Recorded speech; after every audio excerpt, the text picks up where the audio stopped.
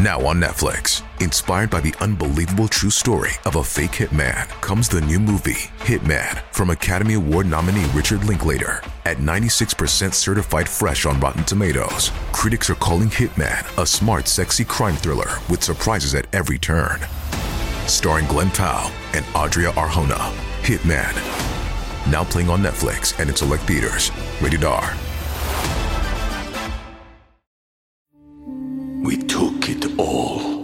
We brought them to our land. An endless night, ember hot and icy cold. The rage of the earth. We made this curse. Carved it in the blood on our backs. We did not see. We could not, but she did. And in the end... What will I become? Senua's Saga. Hellblade 2. Play it now with Game Pass. Due to the graphic nature of this cult's crimes, listener discretion is advised. This episode includes dramatizations and discussions of murder and assault that some people may find offensive. We advise extreme caution for children under 13. Hi, I'm Greg Polson, and this is Cults. Today we'll begin our exploration of the most notorious American cult of all time, the People's Temple, controlled by the infamous Jim Jones. Like many new religious movements from the era, the temple had envisioned a racially integrated and just future. Instead, the cult's actions resulted in the largest mass suicide and cult murder in American history, at the infamous site known simply as Jonestown.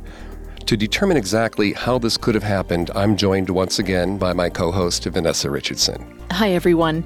We'd like to ask a quick favor. Would you leave a 5-star review of Cults on your favorite podcast directory? It seems so simple, but it really helps us out. And don't forget to subscribe while you're there, because a new episode comes out every Tuesday. You can also find us on Facebook and Instagram at Parcast, and on Twitter at Parcast Network. But for now, let's turn our attention to our first episode covering the People's Temple.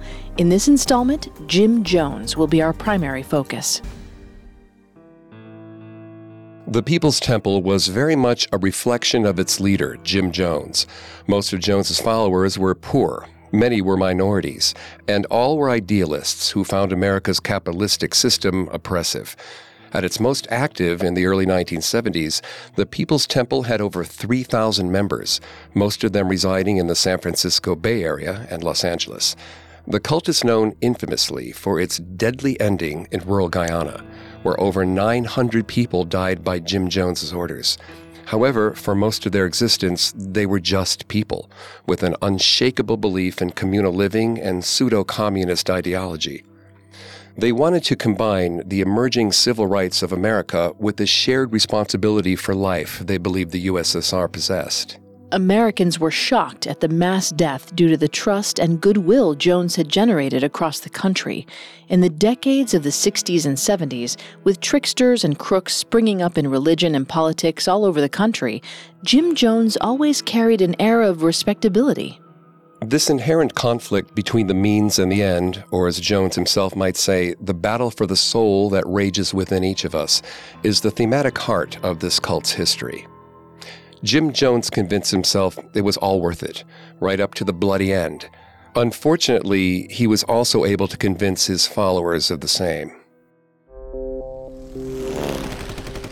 The end began in 1978 on an airstrip in Port Kaituma, not far from the Guyanese capital of Georgetown. 4 years before this bloody event in 1974, the nearby settlement of Jonestown was built by members of the People's Temple, funded by their own massive donations to Jim Jones's cult. Jonestown was supposed to be a utopia. That was Jones's pitch to his followers. The tragedy of Jim Jones and the People's Temple came about due to a lack of communal feeling and communal possibility in America. The cult drew people who just wanted to build a better world, one where we could all live together in harmony. In the beginning, long before the bloodshed, this simple dream could even be seen in Jim Jones himself. He desired a community, a family. So he started one. But Jones's need was born of a desire for power, not love. That inherent flaw remained a ticking time bomb throughout his life.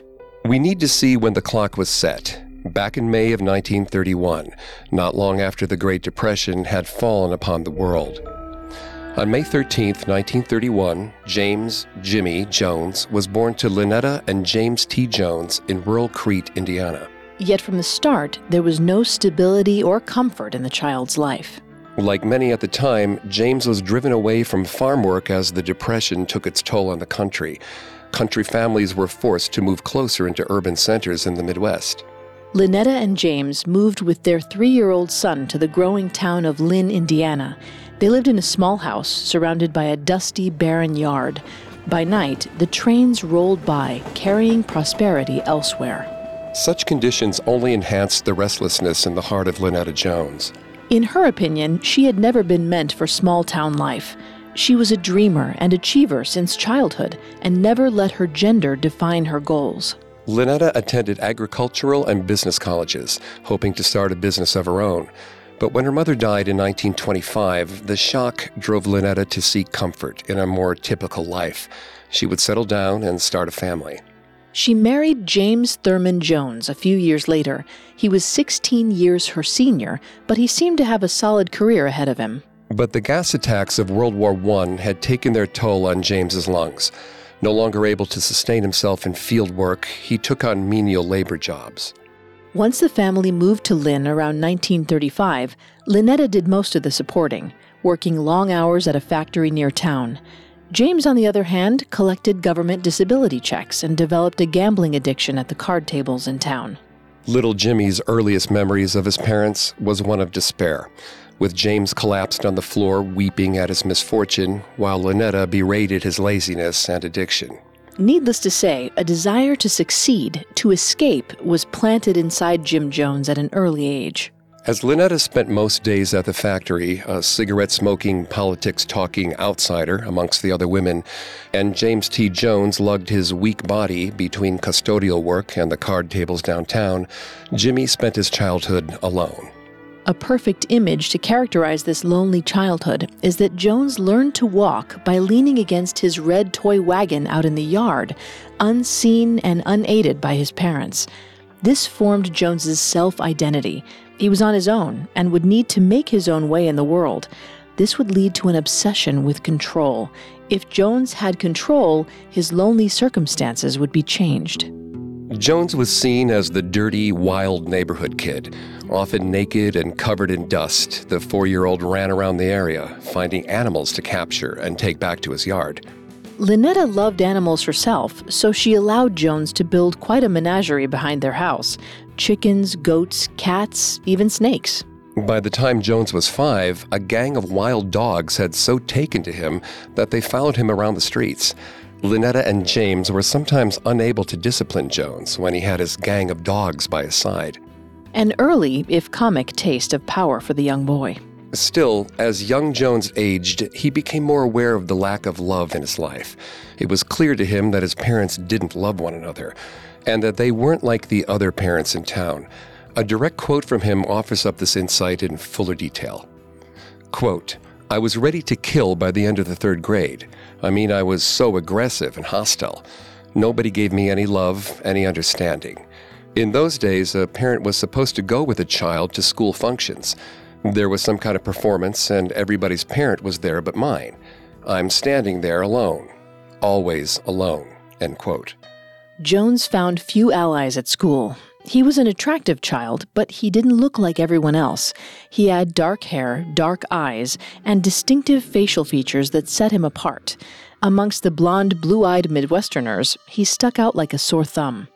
But after school let out, things changed. On the streets of his neighborhood, kids were forced into close proximity with Jones, and a latent skill at social manipulation reared its head.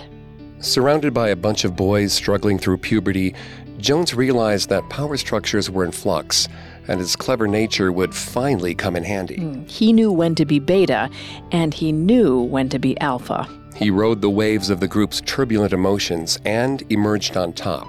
The director, the one with the most conviction. Jones began to value manipulation over sincerity. When he shifted his personality to suit another's, he was rewarded. In the early years, his manipulation and chameleon-esque nature was driven by a sad ambition to be accepted. This is a lesson many of us learn as children. If we act differently around different types of people, different results will emerge. The most intelligent children can often manipulate people this way before their moral judgment evolves and solidifies. In fact, it's the driving characteristic of the classic childhood tale Tom Sawyer. Unfortunately, in Jones's case, his desperation and need were so great that when he felt the rewards of his manipulative behavior firsthand, he doubled down. He saw manipulating others as his true power. With the group under his sway, Jones led them to his backyard and into the barn where he kept his stock of animals. One fateful afternoon in the early 1940s, when Jones ascended above his fellow boys to a raised platform at the far end of the barn, he discovered that he had a true command of the English language. When he stepped onto that platform, Jim Jones became a preacher for the first time in his life. An astute pre-teenager, he lectured the boys on morality, on religion, on science. He tested their minds and read them stories from the Bible, adding his own moralizing tangents. The more flamboyant and boisterous Jones was, the more his friends paid attention to him. They were hypnotized by his bravery and assertive speaking. When this newly extroverted personality earned him more attention from his mother Lynetta, too, Jones knew there was no turning back. He had found his calling. Jones began regularly dressing in a long robe, his version of a priest's smock. He decorated the barn with candles and stacks of books. In the hot summer months, he made lemonade to lure the boys into his temple. And in the cool autumn months, his lectures and lessons could span 6 hours a day. Jones raised carrier pigeons. In front of his peers, he sent these birds out of the barn with mysterious messages tied to their legs. He never told the boys what the messages were, and he saw that their interest and investment only grew. Charisma, intelligence, command, and mystery. Jim Jones was a natural. But early power also awakened a malicious side of Jones. He sometimes locked the boys, like his best friend Don Foreman, in the attic of the barn for no reason at all, calling it a test of will. He also tortured his animals, bleeding them in so-called scientific experiments, or cutting off limbs of ducks and tying them to chickens as an example of his surgical prowess. When Don asked Jim why he had so many animals if he didn't even like them very much, Jim replied, "I just want them." Animals were means to an end, in other words. Even if he hurt the creatures, it was worth it to be surrounded by attention and interest. The end, as always, being community and acceptance. Jones's neighbor Myrtle Kennedy, an older, pious woman, noticed the boy and his strange robes. Since Lynetta never took Jones to church, Kennedy did it herself. So began Jones's religious journey through Lynn, Indiana. Kennedy's Nazarene Church was Jones's first introduction to organized religion. He then went off on his own personal tasting tour of everything Lynn had to offer: the straightforward Methodist Church, the popular Disciples of Christ Church, the anti-war Peacenik Quakers. But the church that truly blew Jim Jones's mind was outside of Lynn, along the dusty highway toward the countryside. It was a small Pentecostal congregation, newly inspired by the evangelical movement. Derogatorily called holy rollers by the mainstream Christians in town, they were animated in their worship, crying, singing, dancing, speaking in tongues. But to Jones, the rollers were inspired. They were connected to something higher than themselves, and they welcomed anyone into their ranks. Their practice inspired the young barnyard preacher. As Jim Jones entered high school, his moral ideas took on real weight. After years of listening to his mother spout unpopular opinions about the state of labor and race relations in America, Jones himself took on the mantle of social activist. The war between socialism and capitalism spoke to Jones, and he became fixated on communist ideas. He thought Marxist living was the only true path to true civil rights in America. Until then, the capitalist market would exploit the poor and the minorities like it always had. This child, born of the Depression, became a socialist convert. It was a strange brew, the wild evangelical streak from the Holy Rollers and the grounded atheistic perspective of Lynetta Jones. But social justice was the link, and socialism was the marketing strategy. It became the guiding directive of Jim Jones's proselytizing for the rest of his life. He spent his days at the high school library, obsessed with the famous and infamous leaders of history, from Marx to Lenin to Gandhi. Secretly, he even harbored a disturbing admiration for Hitler's oratory influence.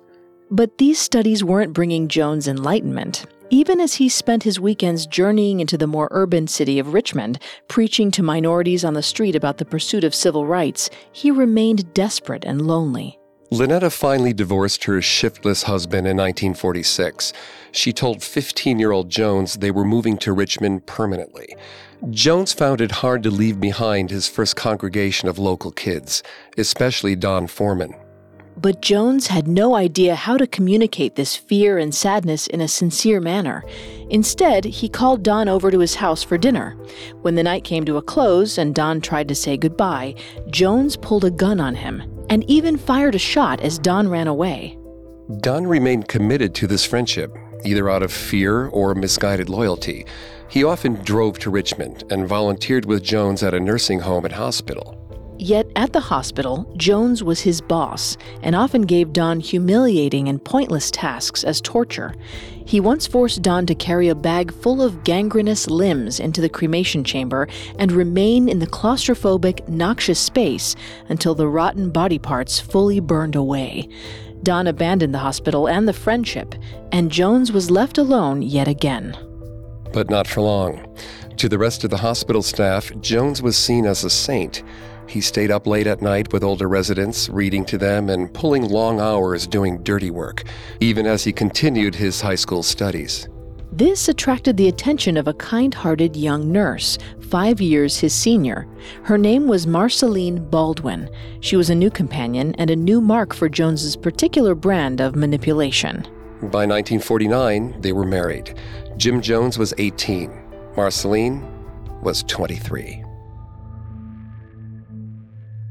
Our story will continue in a moment after a brief message. We took it all. We brought them to our land. An endless night, ember hot and icy cold. The rage of the earth. We made this curse. Carved it in the blood on our backs. We did not see. We could not, but she did. And in the end... What will I become? Senua's Saga. Hellblade 2. Play it now with Game Pass. Welcome back to Collector's Closet, presented by the Ohio Lottery. Let's discuss my newest prize possession, this new $10 scratch-off, the $500,000 Platinum Jackpot. The best method I've found so far to help it hold its value is to vacuum seal it. This thing cannot get scratched. What's that? Sorry, my producer's telling me the only way it could be worth up to $500,000 is if I do scratch it? Okay, well, in that case, definitely don't overprotect your $500,000 Platinum Jackpot scratch-offs. Play them. Lottery players are subject to Ohio laws and commission regulations. Play responsibly. And now, back to the story. Unlike the urban districts of Richmond, where Jim Jones often preached on the streets, the upper-middle-class neighborhood of Marceline Baldwin's family was safe, secure, and full of community. Needless to say, Jim Jones didn't quite fit in with the Baldwin clan. By 1950, Jim Jones had abandoned the idea of going to college and spent most of his time lording his increasingly radical political beliefs over Marceline. Raised in a strict Christian tradition, Marceline was shocked to see Jones move away from religion.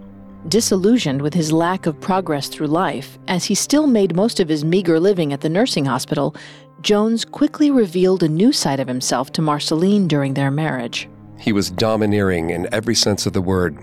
He believed Marceline's ideas about the world to be naive. He lorded the wealth of her family over her head and made sure she knew just how unfair the world truly was. He was often verbally abusive and condescending. In the Joneses' house, Jim Jones knew everything. As Jones dove deeper into works by Marx and other communist theorists, Marceline worried that he had lost his connection to God for good. This wasn't the type of man with whom she had wanted to raise a family. Then, in 1952, like a hand of fate reaching down from heaven, Marceline discovered a new creed written by the Methodist Church.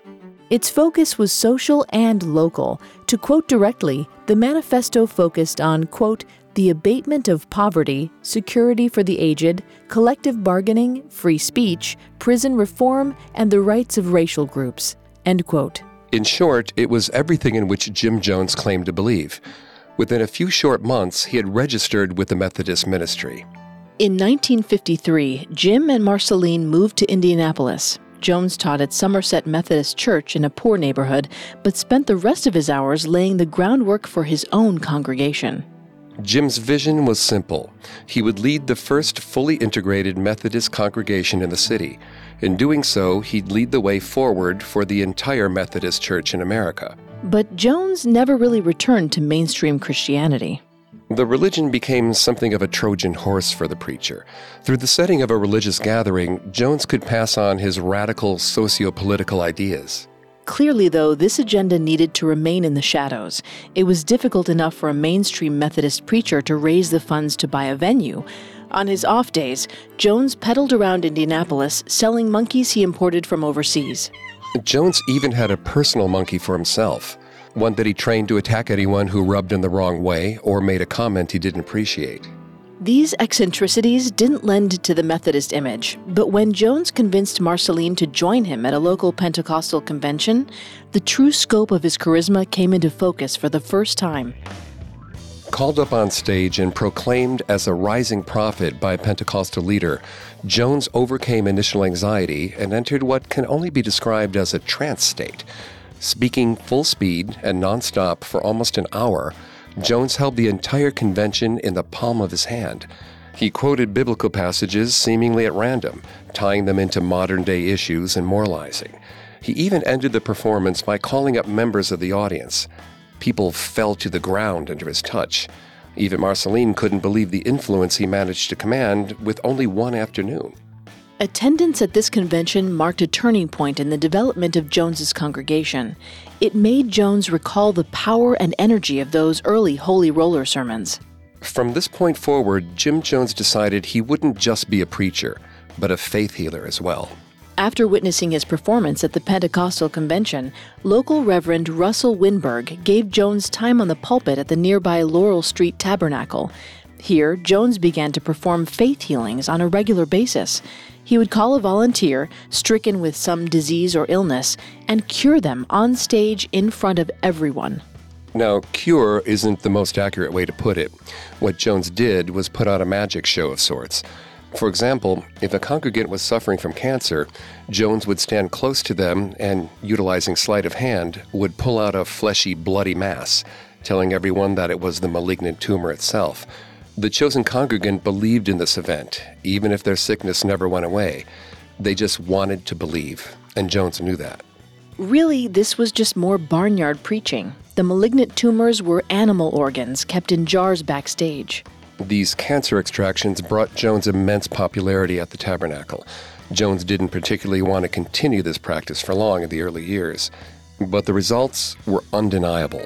Impoverished congregants in particular were drawn to faith healing events. It appealed to their sense of a righteous God, one who did not charge hospital prices for miracle cures, one who made sure true believers were safe. As for Jones, it brought him a lot of delicious attention, adoration, and donations. After organizing his own massive convention, headlined by nationally famous preacher William Branham, Jim Jones finally had enough money to buy his own church in Indianapolis. He also amassed some loyal followers. Alongside fellow preacher Russell Winberg, there was the intensely loyal construction worker Jack Beam, the gossipy and boisterous Patty Cartmel, and the young Jim Cobb, an African-American youth seemingly healed under the Reverend Jones's touch. Jones prophesied Cobb would be a great leader within the church one day, sealing the boy's fate with a few encouraging words. Finally, and perhaps most importantly, there was Archie Iyamis. Iyamis was a black man who attended the joint Jones-Branham conference to see the legendary Branham. Instead, he came away converted by Jones's dedication to social justice. Iyamis himself didn't claim to be religious. In his own words, he was a universalist, an ideology devoted to establishing equality amongst all people. In Jones, Iyamis saw a kindred spirit. In turn, Jones told Iyamis that he was destined to be a preacher. Jones really just wanted a black leader in his ranks to prove that Jones put his hiring practice where his mouth was. This small group of key members made up the leadership tier of Jim Jones's first congregation. And in 1957, the First People's Temple of Indianapolis was born. having a space changed everything. Instead of losing donations to the controllers of venues like the Laurel Street Tabernacle, Jones was able to directly accept every penny given by his followers. While the congregation only numbered about 100 by 1958, Jones had also gained enough traction to be recognized by the city as a social justice leader. Jones opened a soup kitchen as well as 2 nursing homes. These functioned in 2 ways. 1, it helped solidify the mission of the temple in the people's eyes. 2, it gave Jones prime recruiting grounds for desperate and lonely souls. Jones designed every aspect of his life to reflect this social mission. Marceline desperately wanted a family of her own. So first, Jones adopted a 10-year-old girl named Agnes, abandoned at the temple by her own mother. Soon afterward, Marceline and Jim adopted 2 Korean children, naming them Stephanie and Lou. Within 2 years, though, Stephanie died in a tragic car accident. Jones and Marceline flew over her friend from the orphanage in Korea, bringing Suzanne into their lives. Marceline gave birth to her one and only natural-born child, Stephan Gandhi Jones, in 1959. Jones took this birth as yet another marketing opportunity. They simultaneously adopted an orphaned black child and named him Jim Jones Jr. Stephan and Jim were to be raised like twin brothers. To the congregation of the People's Temple, a beautiful metaphor for their greater mission. Jones called this collection his Rainbow Family, but they were more a banner image for the People's Temple than a close-knit group. As the temple grew, Jones spent less time engaged with his actual family and more time cultivating his larger, symbolic one. Jones's manipulative tactics grew even more extreme. If someone like Marceline or one of his associate preachers disobeyed his will, Jones collapsed to the ground, gripping his chest. Jones claimed that he had established a more direct link to God. He was inspired by the Philadelphia preacher Father Divine, who claimed to be a prophet in the old-school sense of the word, a visionary who was nearly one with the Lord above.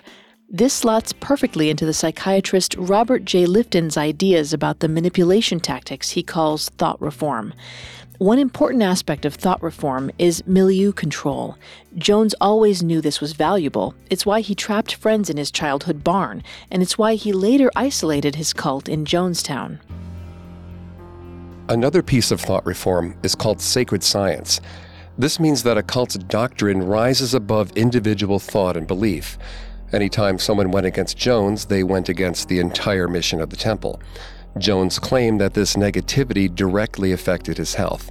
If someone spoke up against him too much, Jones would grip his chest and fall to the ground. He writhed in pain until his chosen target submitted once again to his will. These dramatics manipulated the emotions of the target. Marceline was especially affected. She stayed in this flagging relationship until the bitter end because she wanted to make sure Jones didn't kill himself through sheer exertion. Jones also grew addicted to what he claimed were vitamin injections, but in reality, they were amphetamines and painkillers. As the 60s dawned over the People's Temple, followers were having a harder time finding the Bible in Jones's sermons. Much like Father Divine, Jones' focus was anti-materialism. He wanted his followers to give up all of their earthly attachments and dedicate themselves fully to serving in the temple's various social wings. Also like Divine, Jones moved focus away from worshiping God. Instead, he told his congregation that God was the good that existed inside all of them, and that Jones himself was the paragon of this goodness. This was the final evolutionary step in Jones's command of thought reform. Lifton names the term mystical manipulation. Jones began practicing this tactic with his faith healings. He orchestrated events that led people to assume he had mystical abilities. The end goal was to craft the identity of an earthbound God. Over the coming years, Jones would double down over and over again on mystical manipulation. This alienated many, but Jones didn't care. He wanted only the followers who would buy into his cult of personality. He wanted people willing to believe he was God. With the help of Patty Cartmel, who acted as a spy on his part within the congregation, Jones began reading minds and predicting futures in his high-energy sermons. This proves that, by this point, Jones knew all of his power arose from the minds of his followers. He needed to know everything about them so that he could play on their fears, individually and collectively. He would craft personal prophecies of doom for those whose beliefs seemed to be wavering, and reward visions of success to those firmly in his ranks. For those already ready to believe, this was even more proof. Jim Jones was truly a prophet. For those who were suspicious, though, the People's Temple increasingly seemed like a communist experiment.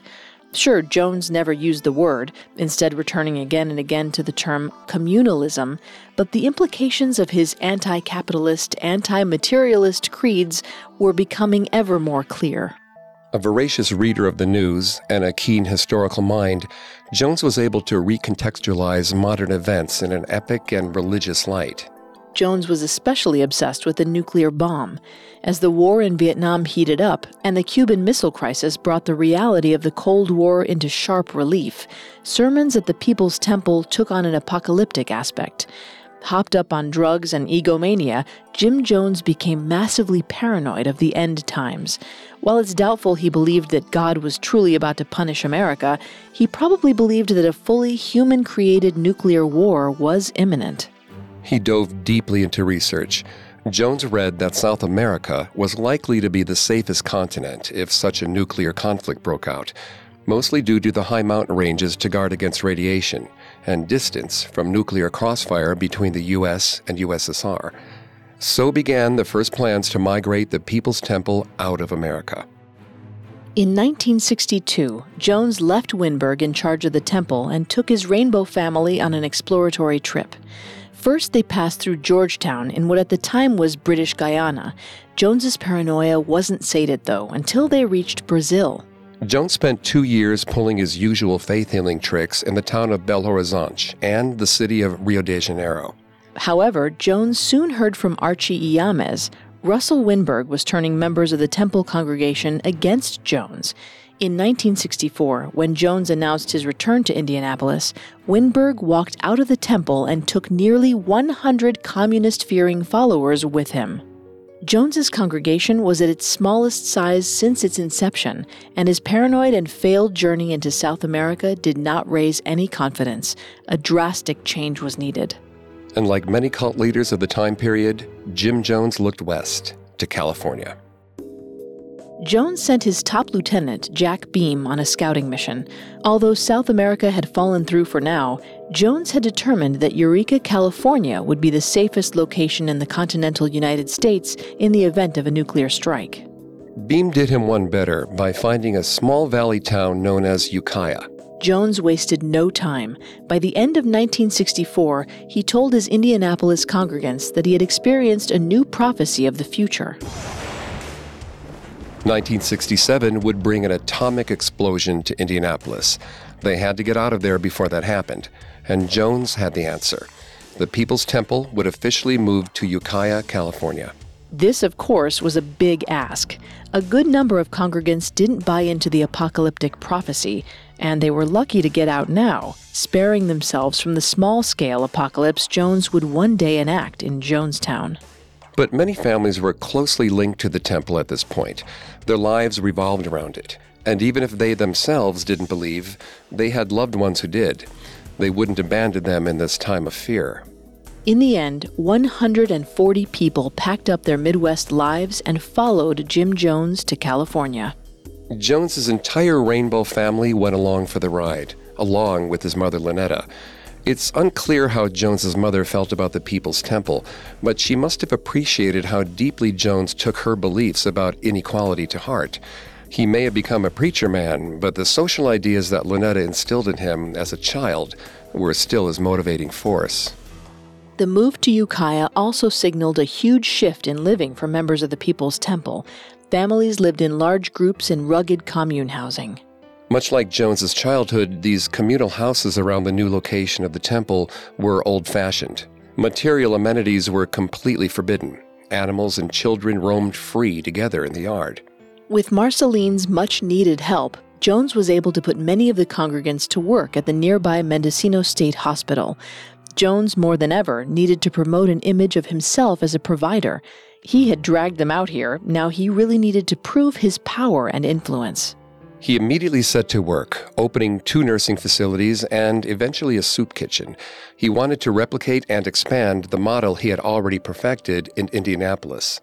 He also appealed for legitimacy in a more direct way. The temple applied and was accepted as a church within the national framework of the Disciples of Christ, the mainstream Reformed Protestant denomination now known as the Christian Church. Unlike many fresh religious movements in California, the People's Temple seemed to officially be a Christian church. While they had to pay dues to the Disciples of Christ leadership, the prestige lent Jones a greater ability to recruit and grow his personal following. And the Disciples of Christ surely weren't complaining. Donations from the People's Temple steadily grew over the next decade. While in 1966, temple membership numbered just over 100, they had grown to 300 by 1969 and 3,000 by 1973. And at that point, they were sending upwards of $15,000 a year to the Greater Disciples Network and pocketing much more just for Jones's and the leadership's use. While his congregation settled and integrated into the local environment during the tail end of the 60s, Jones set off with the goal of winding his tentacles into both San Francisco and Los Angeles. These urban centers were always Jones's focus due to the high level of poverty and social injustice in cities. It was cynical and calculated, but true. Jones knew that the minority audiences in these places would be susceptible to his message. Indeed, by their peak membership in the 70s, the temple membership was 70 to 80% black, even though the only black person with any power in the leadership ranks remained Archie E. Amos, and to a lesser extent within the youth groups, the teenaged Jim Cobb. A key recruit in this regard was Timothy Stone. A former conservative law student, Stone entered the workforce and slowly liberalized. A white man like Jones, Stone both felt guilty for his privilege and powerful enough to make a change, and a name for himself in the process.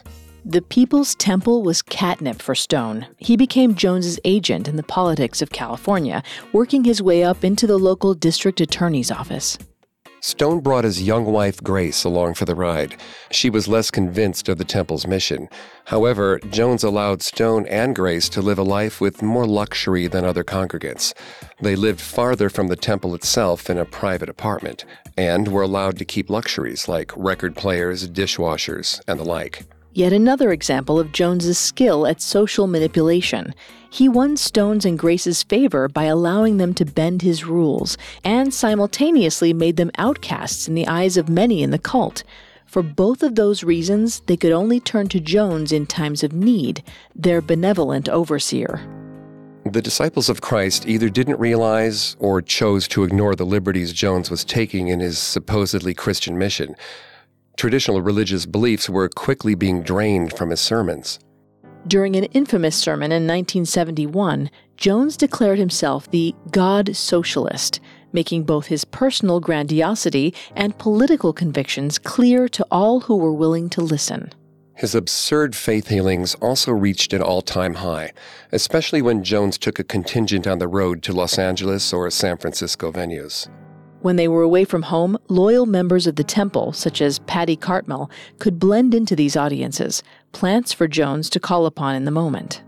There are reports that Jones' plants would sometimes wear old age makeup or even blackface. Jones wanted to trick the vulnerable populations in his audience by healing those who looked like them, by solving the problems of their community. Temple members who disguised themselves and lied for Jones felt uncomfortable. Of course they did, but they continued all the same. Jones had trapped them in his own twisted logic. The ends justified the means. Even if they had to lie to get people into the temple, they were saving lives. They were bringing light to the shadowed places of society. Soon enough, they had big enough followings in both cities to open 2 new temples. These facilities were much larger than the church in Ukiah, and although Jones wasn't always there, his presence inevitably drew huge crowds. And as he worked his way into the hearts of believers in San Francisco and Los Angeles, Jones and Stone angled their way into the political minds of local leaders. Within the temple community at Ukiah, Jones established a so-called planning commission. This name was taken from Soviet government structures, further proving how brazen Jones had become in regards to his communist ambitions. The Planning Commission, or PC, was ostensibly a leadership council, but the initial group quickly ballooned in size, encompassing over half of the temple's membership. So Jones kept dividing and breaking down the Greater Planning Commission into smaller and more elite agencies. He was creating a tiered reward system and turning members of the temple against one another as they all competed to impress Jones and win a place closer to his side. And as this intra-temple competition became more rapid, the true darkness hiding within Jones and his ideology finally revealed itself. We'll return to our story in just a moment. Now, our story continues. In the most literal sense, the 1970s became the decade of an important question for followers of Jim Jones. Were you on the bus or were you off? By 1972, combined offerings from the Los Angeles and San Francisco temples surpassed $30,000 a week. With these funds, Jones invested in 11 tour buses, repurposed into machines for his message.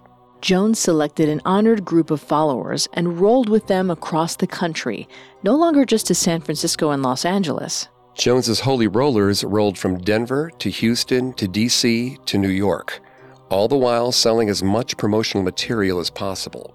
They sold healing oils. That was really just cheap olive oil. They sold scraps of Jones's old robes, mostly just from clothes picked up at thrift stores on the road. Most egregiously, they upcharged new believers on small photos of Jim Jones himself. Jack Beam led the charge on these photo sales. He claimed he always kept one on the dashboard of his vehicle, and that once, when he had a grievous accident that nearly decapitated him, the photo of Jones held him together with holy power. The insanity of Jones's faith healer image was beyond reproach now. During these religious tours, Jones started having his audience plants pretend to have strokes and die in the middle of sermons. Jones, of course, would stand over the body and return them to life. This happened on a regular basis during these touring years. Jim Jones was literally claiming to have power over death. His ambition of transforming into a God-on-earth figure like Father Divine was complete. Equipped with his newly divine ego, Jones thought it would be an excellent idea to swing back into Indiana on the road returning to California. All 11 tour buses pulled into Lynn, his hometown. The lead tour bus pulled over, asking for directions to their prophet's old home. By sheer chance, the man they stopped to ask was Don Foreman, Jones's childhood friend. Don asked who exactly their prophet was, and when the name Jim Jones returned to his ears, Foreman wasn't even that surprised. He laughed, shook his head, and pointed them down an old dusty road to the Bethlehem of southern Indiana. Jones's childhood religious mentor, Myrtle Kennedy, was more pleased to see her old religious charge return home. Jim Jones had his tour buses stay in Lynn overnight to make sure the entire town could see what he had become. But like everything in Jones's life, this was a facade. The settlement in Ukiah was slowly changing and coming under scrutiny by local officials. Children in the temple were allowed to attend a normal elementary school in Ukiah, but teachers were growing suspicious of these temple kids. They were precocious and often spoke out in class, declaring their beliefs in revisionist history Jones espoused during sermons. One teacher discovered a group of temple kids comparing bruises one day. While in a group, they all claimed to have been hurt while playing in their yard that weekend, but later, when the teacher got a child alone, they admitted that temple leadership had forced all of the children on a brutal, long, and unsupervised hike into the mountains. Abuse wasn't just limited to the children in Ukiah, though. Abuse against adult members was just as pervasive, and in some cases, more severe. While in Indiana, Marceline had suspected Jones of several affairs, but in California, her husband no longer tried to hide it. Ever since the People's Temple migrated to California, Jones had begun to encourage more openness in congregants' relationships, as if to match the free love suddenly taking over the West Coast. Sexual sharing became a key feature amongst the temple populace. It fit neatly into Jones' commutalist manifesto. Jones led the way by establishing an open relationship with Carolyn Layton, one of the newer followers whose husband was also in the temple. Her husband, of course, bowed to Jones's will. Carolyn herself was deeply in love with the temple's leader. She felt as if she had been selected by God and didn't think she needed to hide it from anyone, including Jones's children. By 1973, Carolyn was pregnant, and soon enough, Jim John, also known as Chemo, was born. One rainbow family wasn't going to be enough for Jim Jones anymore. An even more disturbing transgression can be found in Jones's relationship with Timothy Stone and his wife Grace. In 1972, Timothy and Grace had a son, John Victor Stone. Unbeknownst to Grace, however, Timothy agreed to sign an affidavit proclaiming that Jim Jones was the child's true father.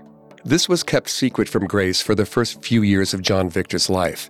Eventually, the document would be used as emotional blackmail, a tool Jones used to keep both Stone and Grace in line as they both questioned the temple's future direction. We'll turn to the saga of John Victor Stone in more detail next week, but the fact that Timothy agreed to sign over the legal rights to his firstborn child should illuminate just how indoctrinated the higher levels of temple leadership were. Jones' emotional torture wasn't limited to Marceline or the Stones, though. Almost every member of the Planning Commission was put on trial at some point. Jones would make an accusation, usually a baseless one, and the chosen victim would be endlessly berated during the long, hot PC meetings above the Ukiah Temple and shunned in the community at large. As we mentioned earlier, Jones created these emotional divisions between members to create an atmosphere of fear and instability.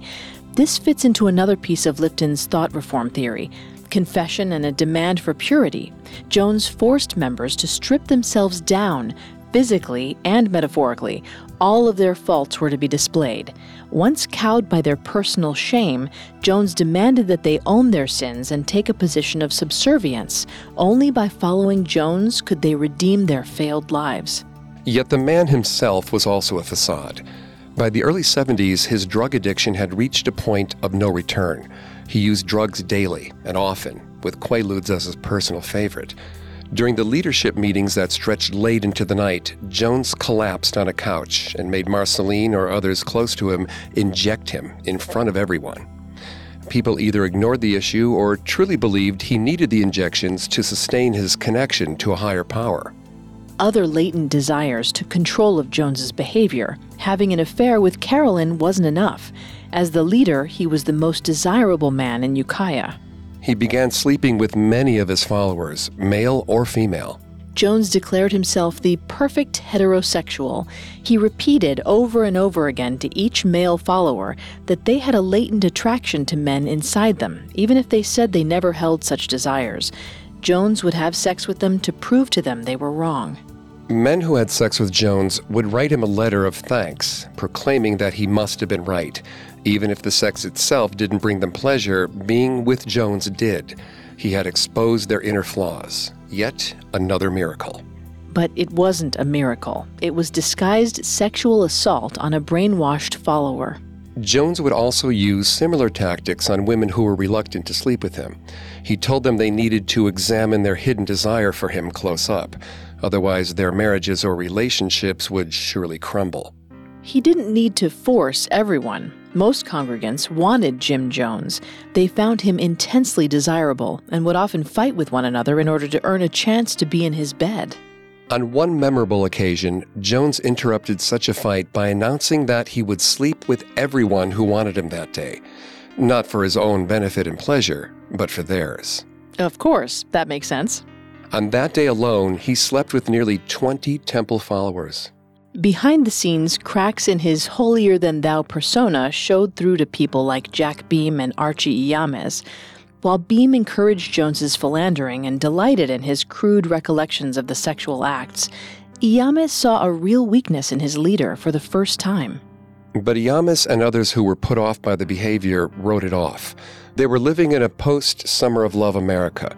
If Jones sought to promote this behavior, what could they possibly do to change it? The theatrics of Jones' manipulation were no longer limited to his sermons or only used to recruit followers. In 1971, the People's Temple of Ukiah were gathered for a picnic on the hills near the compound. Suddenly, the silence was broken. Jim Jones fell to the ground. Instantly, the leadership gathered around him. The congregation was hurried out of the open and into the temple. Jones was taken away by top leadership. Everyone suspected the worst, but a few hours later, the temple doors opened and Jim Jones strode inside. His shirt was ripped open at the chest and covered in blood, but his gunshot wound had healed. Jim Jones had brought himself back from the dead. Now, some people within the highest levels of the PC knew this was fake. It was a stunt, like the ones they commonly engaged in. Yet no one spoke out, and the miraculous shirt was put on display in the Los Angeles temple. Jones immediately upped security. The temple guards were given loaded guns, and patrols circled the Ukiah grounds. Jones's office was always guarded by the most loyal and youthful members. Jim Cobb, Jones's prophesized leader from the inner city of Indianapolis, was one of his most trusted protectors. This level of paranoia was unjustified, but Jones was right to be afraid. Sharks were circling. His homecoming stunt in Lynn had awakened the interest of skeptical journalists at the Indianapolis Star, who remembered the People's Temple as a faith-healing stunt church from the 60s. When Jones pulled all of his operations out of Indiana in response to this investigation, Star reporters passed word to the San Francisco Examiner, specifically to religion editor Lester Kinsolving and his lead journalist Carolyn Pickering. In 1972, they staked out at the Ukiah compound and were disturbed by the armed guards. They began interviewing Ukiah locals, collecting stories of potential child abuse and other dark rumors. In response, Timothy Stone picked up Lester after work one day, along with 2 armed temple guards. Stone told Lester that he was slandering a good man and that he must stop.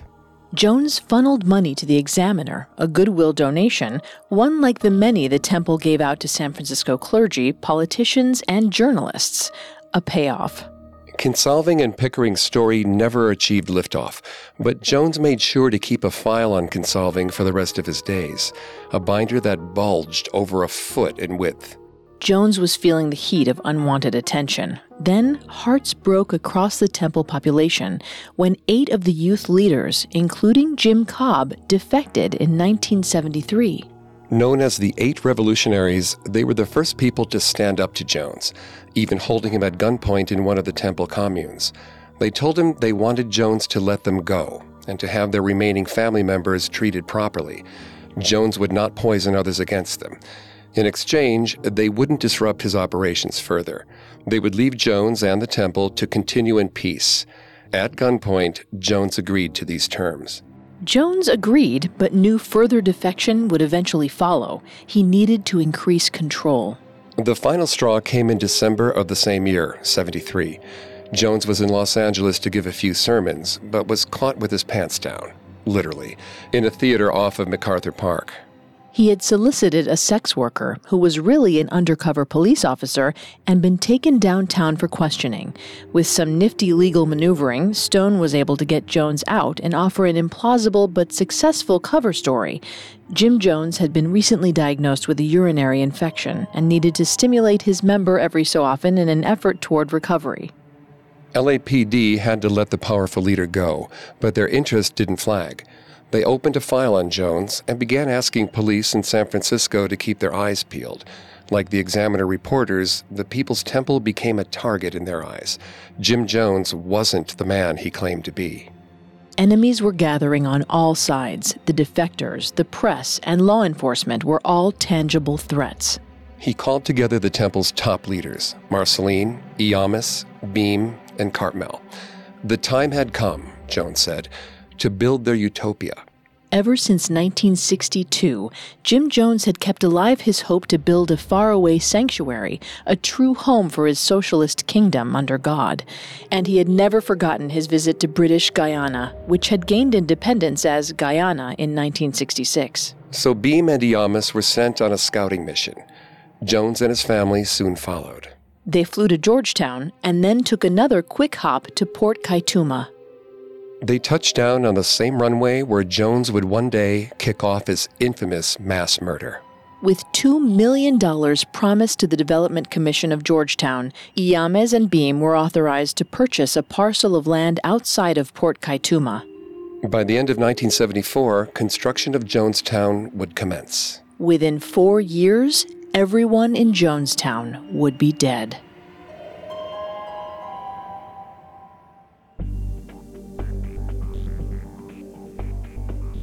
Thanks again for tuning into Cults. If you want to listen to any previous episodes of Cults, you can find them on iTunes, Google Play, SoundCloud, Stitcher, and Spotify, or on our website, parcast.com, spelled P-A-R-C-A-S-T.com. If you like what you hear, please leave a 5-star review or tell us what you think on social media. We're on Facebook and Instagram as @Parcast and Twitter @Parcast Network. It seems simple, but it really does help our show. Join us next Tuesday for our final episode covering Jim Jones and the People's Temple, as we dive into the everyday lives of the cult and the repercussions of the tragic events at Jonestown. Cults was created by Max Cutler and is a production of Cutler Media and is part of the Parcast Network. It is produced by Max and Ron Cutler, sound design by Ron Shapiro, with production assistance by Carrie Murphy. Additional production assistance by Maggie Admire, Carly Madden, and Jeanette Manning. Cults is written by Jack Bentel and stars Greg Polson and Vanessa Richardson.